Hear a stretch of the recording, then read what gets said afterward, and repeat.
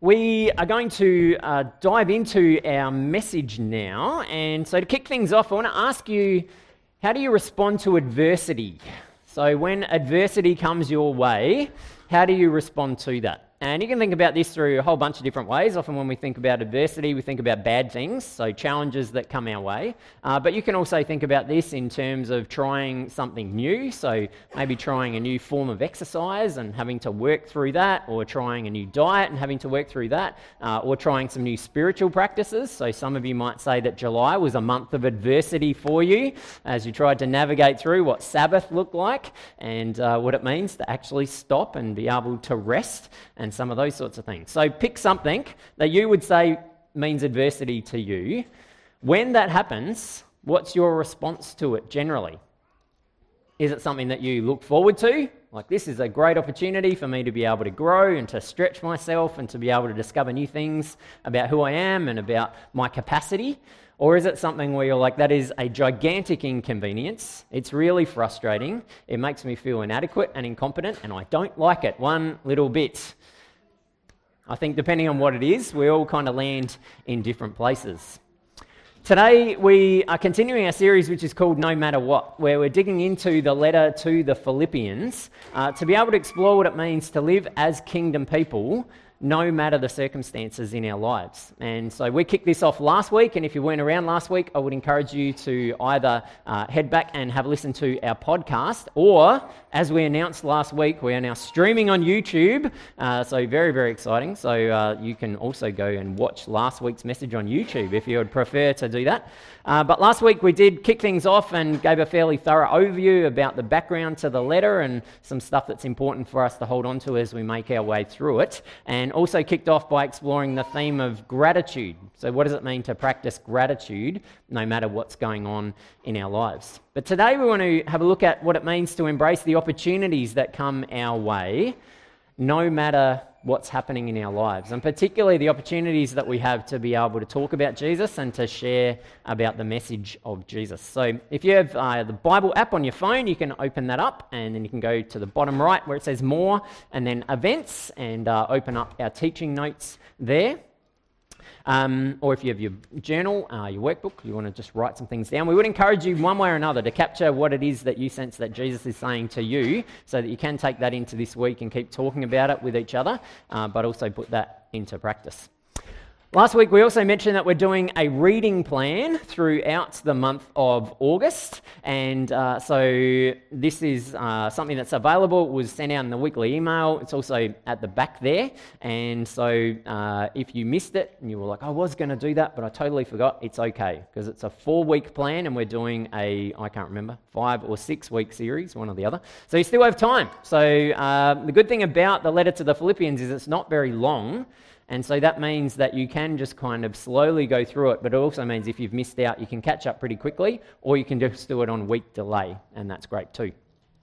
I've really appreciated it this week because I think sometimes we can go through a lot of stuff all at once, and particularly when we do a short reading plan where we're only doing a few verses a day, it gives us an opportunity to really just kind of chew on those verses and to think about them a little bit more and what it is that we've been processing together. So we encourage you to still do that, even if you didn't get started with that this week.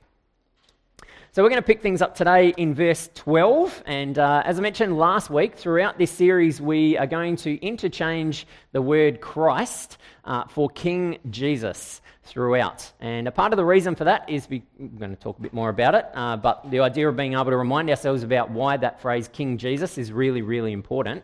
But it also just helps to capture how many times throughout this letter King Jesus comes up over and over and over again. And the word Christ, sometimes we can just kind of gloss over because we've kind of heard it a lot, or it's not quite as meaningful for us. So we wanted to just kind of check ourselves. So we'll have the original text up, but we're going to interchange King Jesus for Christ all the way through. So Philippians 1, starting at verse 12. And I want you to know, my dear brothers and sisters, that everything that's happened to me here has helped to spread the good news. For everyone here, including the whole palace guard, knows that I'm in chains because of King Jesus. So this part of the letter starts with Paul talking about the opportunities that he's had to be able to share about Jesus. And so we want to remind ourselves about the situation that Paul's in as he's writing this letter, that Paul is in prison.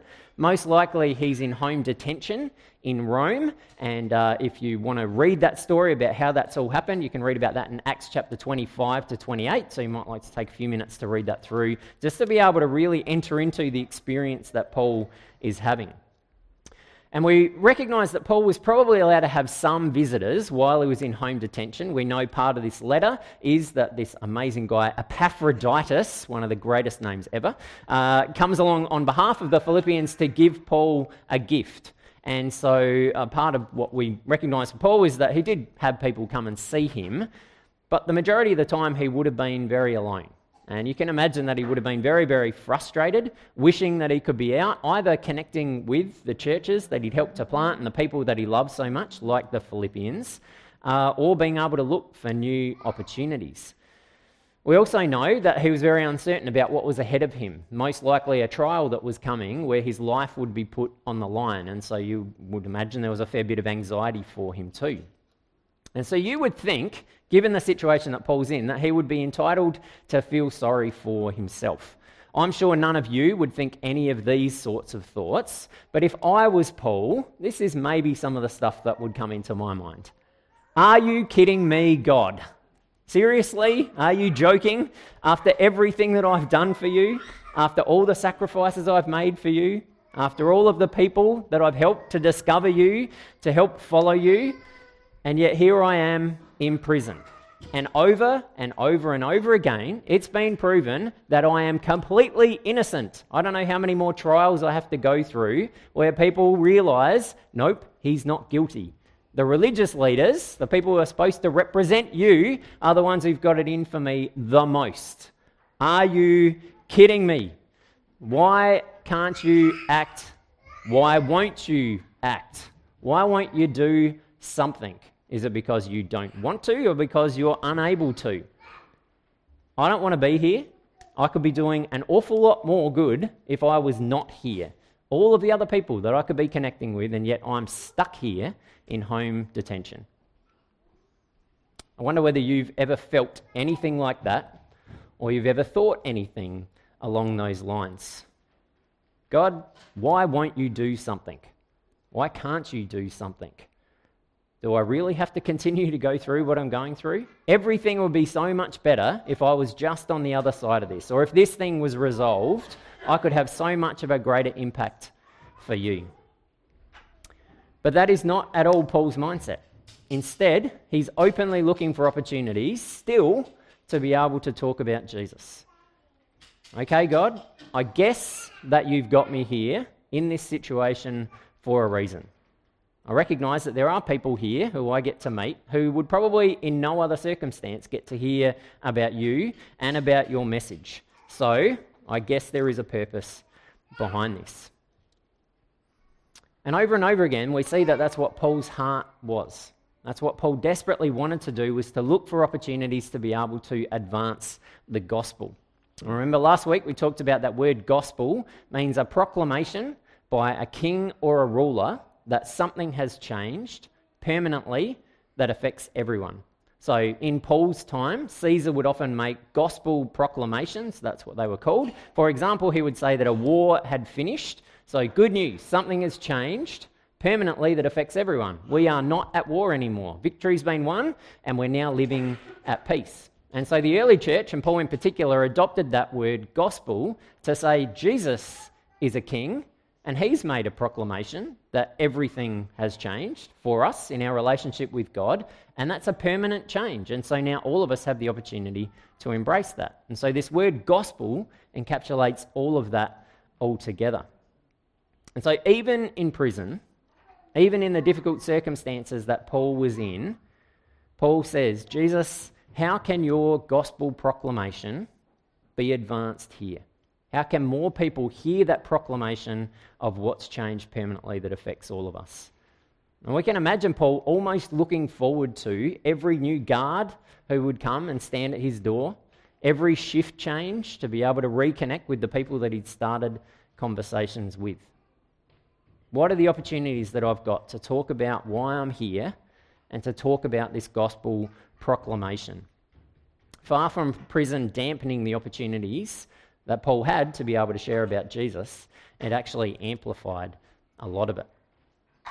And in fact, all of this bad stuff that Paul has been going through means that he had even more opportunities to share about Jesus, given the situation that he's in. Because most people would have expected him to say, it's not fair. This is outrageous. I don't want to be here. And yet Paul looks at it as an opportunity to be able to share about Jesus. And because of his mindset, it has an even more positive effect. And I think that is a really, really crucial thing for us to reflect on. So often we fall into the trap of thinking, if everything would just get sorted out, then I could be so much more effective. If everything would just be fine and my life was all great, then I would be able to share about Jesus in a much, much better way. But in fact, there's so much more power for us to talk about Jesus when we're in the midst of difficult times, when hard things are happening in our lives and we express our genuine faith and our genuine trust in Jesus, even in the midst of difficult things that are happening. There's more power to that. I want you to think for a moment about someone who you're connected with who doesn't have much involvement in a church or doesn't know much about Jesus. So that could be a friend, it could be an extended family member, it could be someone that you work with, someone that you hang out with on a regular basis.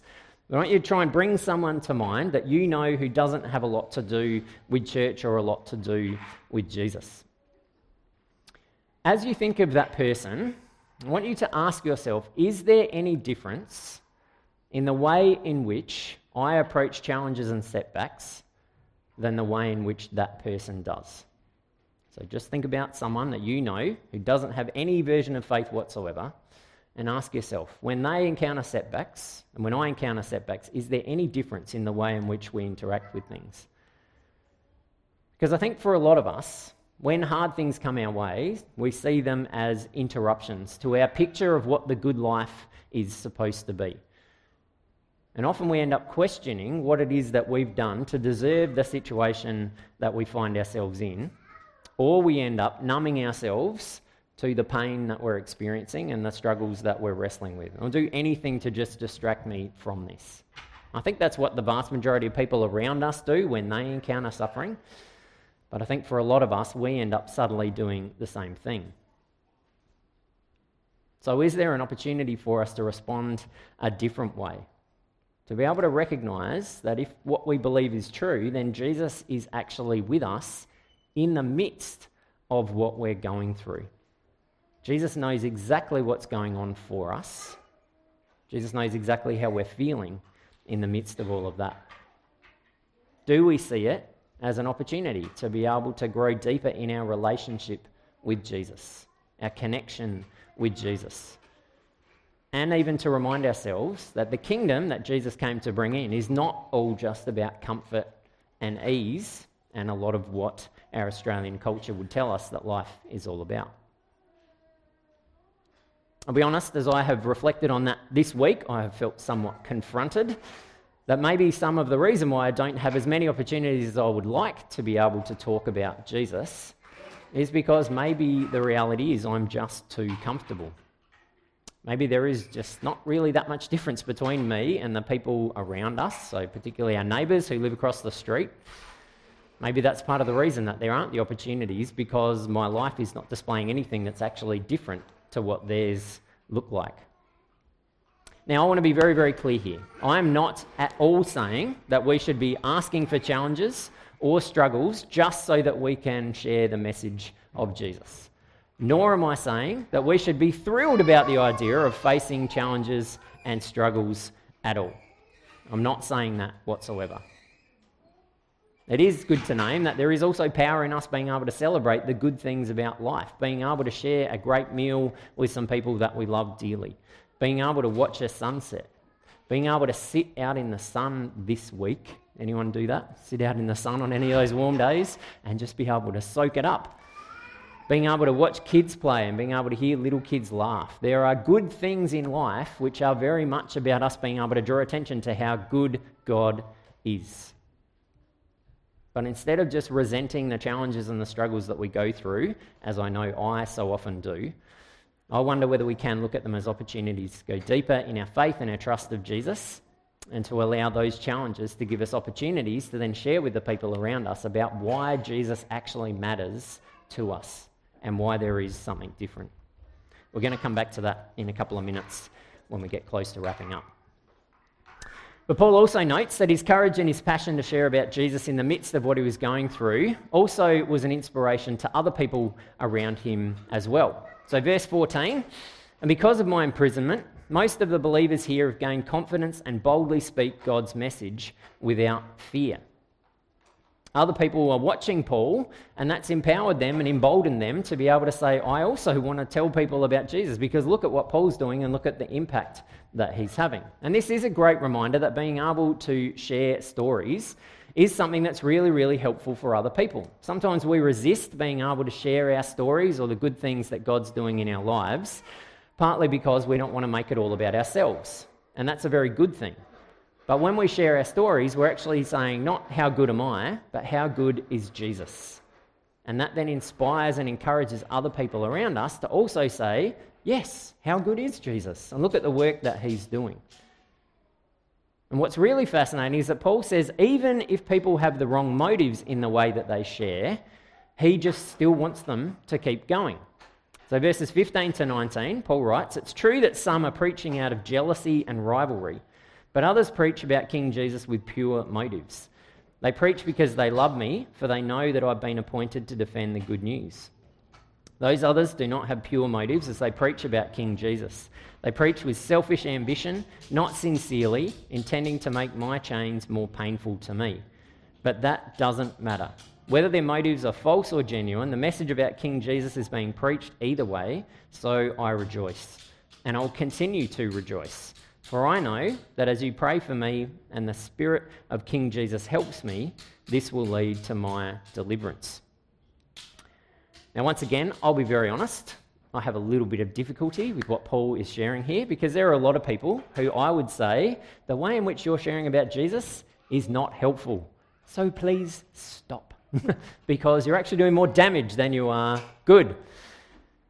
I also struggle when I see people who have ulterior motives who are sharing about Jesus. I'm like, not helping anything. This is all about you. It's not about Jesus. That's not great. You maybe have had the same experience in churches that you've been in, or people that you've heard speak at conferences, or people that you've seen on TV where you're like, that is not helpful whatsoever. Please stop talking. But Paul says, actually, it's fine. At least they've got the courage to talk about King Jesus. And here's the biggest challenging part, God can use that as well. Even though it's not perfect, even though it's not ideal, God can still use it. I think this is a great reminder to us that things don't have to be ideal in order for us to share. Sometimes we can fall into the trap partly because we look at other people and think, I am not wanting to be like that person at all. So until I've got my language right, until I've got my ability to share about Jesus exactly right, I'm not going to say anything. And Paul is challenging us to say, no, just start somewhere. Just talk about what Jesus is doing in your life and trust that God can use that, even if it's not perfect, even if it's not exactly right. Obviously, we want to try and have the right motives and share in appropriate ways, but sometimes we can go too far, and we need to just trust that if we share about Jesus, God can use that. Well, Paul continues, he says in verse 20, for I fully expect and hope that I will never be ashamed, but that I will continue to be bold for King Jesus as I have been in the past. And I trust that my life will bring honour to King Jesus whether I live or die. For to me, living means living for King Jesus, and dying is even better. But if I live, I can do more fruitful work for King Jesus. So I really don't know which is better. I'm torn between two desires. I long to go and be with King Jesus, which would be far better for me. But for your sakes, it's better that I continue to live. Knowing this, I'm convinced that I will remain alive so I can continue to help all of you grow and experience the joy of your faith. And when I come to you again, you'll have even more reason to take pride in King Jesus because of what he is doing through me. Paul says that he wants to embrace the opportunity that he's got to live, no matter what that ends up looking like. And this is the fullest version of no matter what. Whether I live or whether I die, it's all good. Paul says living means living for Jesus. and that's amazing. Dying means I get to be with Jesus, and that's amazing. Living versus more living. I can't lose. It's win-win no matter what. And you can imagine, we understand that Paul was probably speaking this out and dictating it, and there was someone who was writing it all down. So you can imagine the poor scribe who's trying to keep up with Paul as he says these words. It's like, I don't know what's better. Like, I'd kind of like to just leave all this behind, because honestly it is becoming a bit frustrating and I'm sick and tired of all this stuff that's going on. So kind of rather go and be with Jesus. But then if I go and be with Jesus, then I don't get the opportunity to hang out with other people and to talk about Jesus. So that's good too. But then I am pretty tired, and like being able to be with Jesus, that's kind of the ultimate. But then there's all these opportunities, so I don't know. You can see him just wrestling with it. And he ends up landing by saying, there are great opportunities for me to talk to other people about Jesus, which I won't get to do if I'm not here anymore. So I guess that's the winner, and I'll continue to focus on that. It is a remarkable place to get to. Whether I live or whether I die, it's all about Jesus. That's no matter what. And when people reach that place, they often have a massively significant impact on other people, because their stories inspire us and challenge us to say, how on earth was someone able to have an impact given the circumstances that they were going through? You might have examples of that you can think of in your life, people who've inspired you, who you're like, can't believe given what they're going through that they have chosen to continue to follow Jesus. Obviously, the biggest example of that is the people who have been martyred for their faith. People who would choose to say, whether I live or die, it doesn't matter, it's all about Jesus, and if I need to give my life up for that, then so be it. One example I was thinking of this week is the story of Corrie ten Boom, who many of you might be aware of. When the Germans invaded the Netherlands in 1940, her family constructed a secret room so that they could hide some of the people who were Jewish refugees. And they had this little buzzer that would alert them that the German security forces were door knocking, and so they were able to hide away in there. And it's estimated that Corrie's family and the network that they were a part of helped at least 800 Jewish people be able to escape to freedom. They were eventually caught and arrested, and in 1944 they were taken to prison, and 10 days later Corrie's father passed away in prison. When Corrie was interrogated, she talked about her faith and her belief that all people were created equal, and that's the reason that she was doing all of the things that she was doing. She'd also been spending significant time working with people who had very significant mental health challenges. And again, said the reason why I've been doing that is because everyone is equal in God's eyes. Obviously, the Nazis weren't thrilled about that kind of mindset, and so because of that, her and her sister Betsy were taken to a concentration camp, and her sister passed away in the concentration camp a few months later. Corrie was released later that year from the concentration camp and actually found out later that that was purely because of an administrative error. And all of the other women who were her age, who were left in the concentration camp, were killed. She returned home and continued to work, particularly with people with disabilities, and advocating for reconciliation as a way of being able to find healing from all of the stuff that had been going on. And then over the decades after that, she travelled very widely and wrote and spoke of her story and her genuine beliefs, and has had a significant impact. And over and over and over again, she did all of this and displayed unbelievable courage because of her trust in Jesus. Whether I live or whether I die, I am not going to compromise on this belief that all people are created equal and God cares equally about all of them, and she has inspired lots of other people to do the same. The Message translation and part of this passage says, alive, I'm Christ's messenger. Dead, I'm his prize. Life versus even more life. I can't lose. And Paul then says in verse 27, above all, you must live as citizens of heaven, conducting yourselves in a manner worthy of the good news about King Jesus. Then, whether I come and see you again or only hear about you, I will know that you are standing together with one spirit and one purpose, fighting together for the faith which is the good news. Don't be intimidated in any way by your enemies. This will be a sign to them that they are going to be destroyed, but that you are going to be saved even by God himself. Paul finishes off this part of the letter by encouraging the Philippians to embrace the opportunity to live as kingdom citizens no matter what ends up happening. Paul specifically says, live as citizens of heaven. And sometimes when we think about heaven, we think about clouds and harps and angels with wings and all that sort of thing. But the word heaven in the original text was far more about just the place where God is. It's the easiest way of being able to interpret what heaven looks like. So heaven is the place where God's reign and God's rule is experienced 100% of the time. The kingdom that Jesus came to allow us to experience is experienced without exception at all.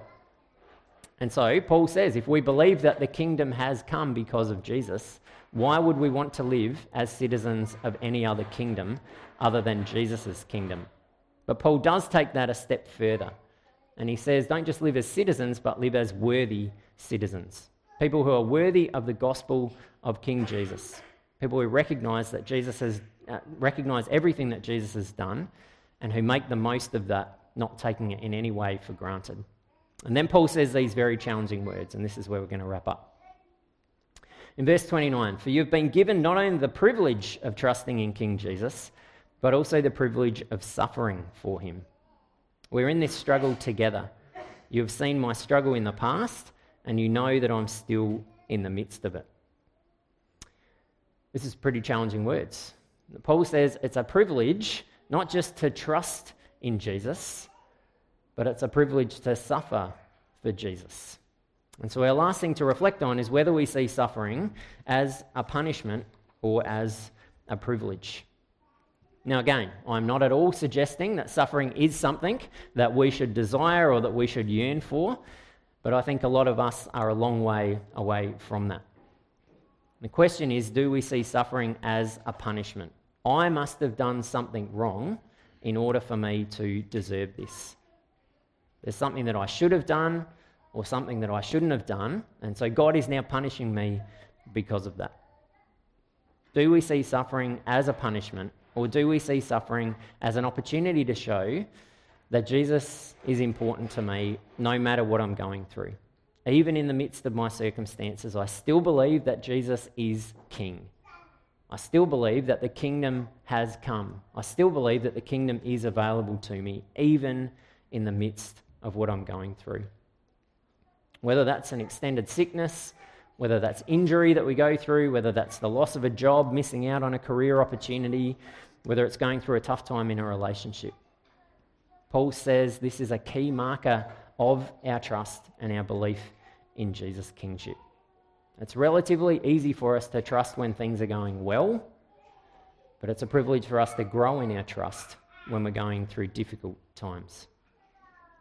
So I want to give us an opportunity to be able to reflect on it. I know there's a lot that we've covered today, and there's lots and lots of different things. And so sometimes that can feel a little bit overwhelming, and so we want to zoom in and just say, what is one thing that you want to take away and keep thinking about as we move into this week? And so with this question, what opportunities can I embrace this week? I would love you to think specifically about what's ahead of you this week. So the people that you're going to connect with, the spaces that you're going to be in, the things that you're going to spend time doing. What are the opportunities that are in front of you? And what is one thing that you want to just kind of step out in a little bit? It could be about an opportunity to be able to share about Jesus and about why this all matters to us. Could be an opportunity to think about the difference that Jesus makes in my life compared to the people around me. It could be an opportunity to remember that no matter what happens, we have life in Jesus, regardless of whether we're here or in the next life.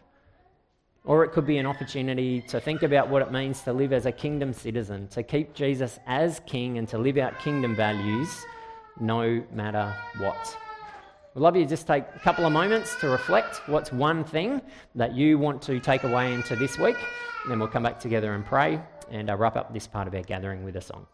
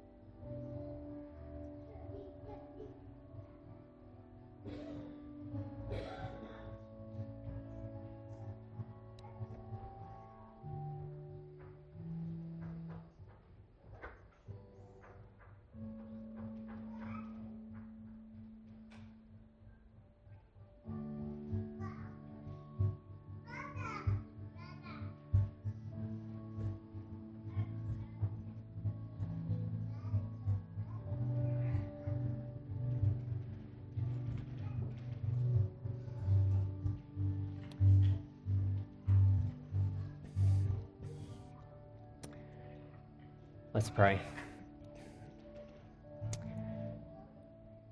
Jesus, I recognise that we are a very diverse group of people and that all of us have got significantly different experiences in our lives. And so what we've talked about today impacts us in all sorts of different ways. That there are many of us who have experienced very, very difficult things in our lives, significant challenges that we have faced or that we continue to face. I also recognise that there are some of us who live very comfortable lives and where a lot of things haven't happened to us that have been challenging, and in some ways we've had a pretty good ride. And so all of us are in different places around that. And what I am so grateful for is that you meet each of us exactly where we're at. That for those of us who are continuing to wrestle with deep questions about what it means to experience suffering, to experience challenges, to experience trauma in our lives, that you are with us, that you don't ask us to just dismiss it, nor do you ask us to just say everything's fine.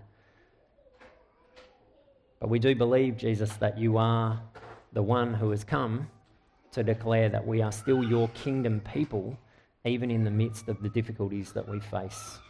And so for those of us who are struggling this week, I pray that you would empower us with a renewed belief that though you are King Jesus, the King of the universe, you are also the one who sits down alongside of us and wraps your loving arms around us and says, I understand what it is that you're going through. And for those of us who need to be challenged, for those of us who it's helpful for us to be stretched, we thank you that that's not because of guilt, it's not because we're not good enough or we're not measuring up at the moment, but it is because there is so much more that you want us to be able to experience. And so I pray that you would gently and beautifully convict us about those places where we can just push ourselves a little bit further, where we can embrace some of the inconvenience that comes into our lives, and even where we can rewrite some of our beliefs about what life is all about in a way that then gives us the privilege of being able to understand that you are King no matter what happens. And so as we move out into this week, I'm grateful that you go with each one of us and you know exactly what is happening for each one of us. And that this week is not about us trying to prove anything to you or trying to prove our worth to you, but simply being able to journey with you and to be reminded again that you are King Jesus, that your kingdom has come and is established here. And we have the privilege of being able to explore what that looks like and to invite others to discover it as we move into this week.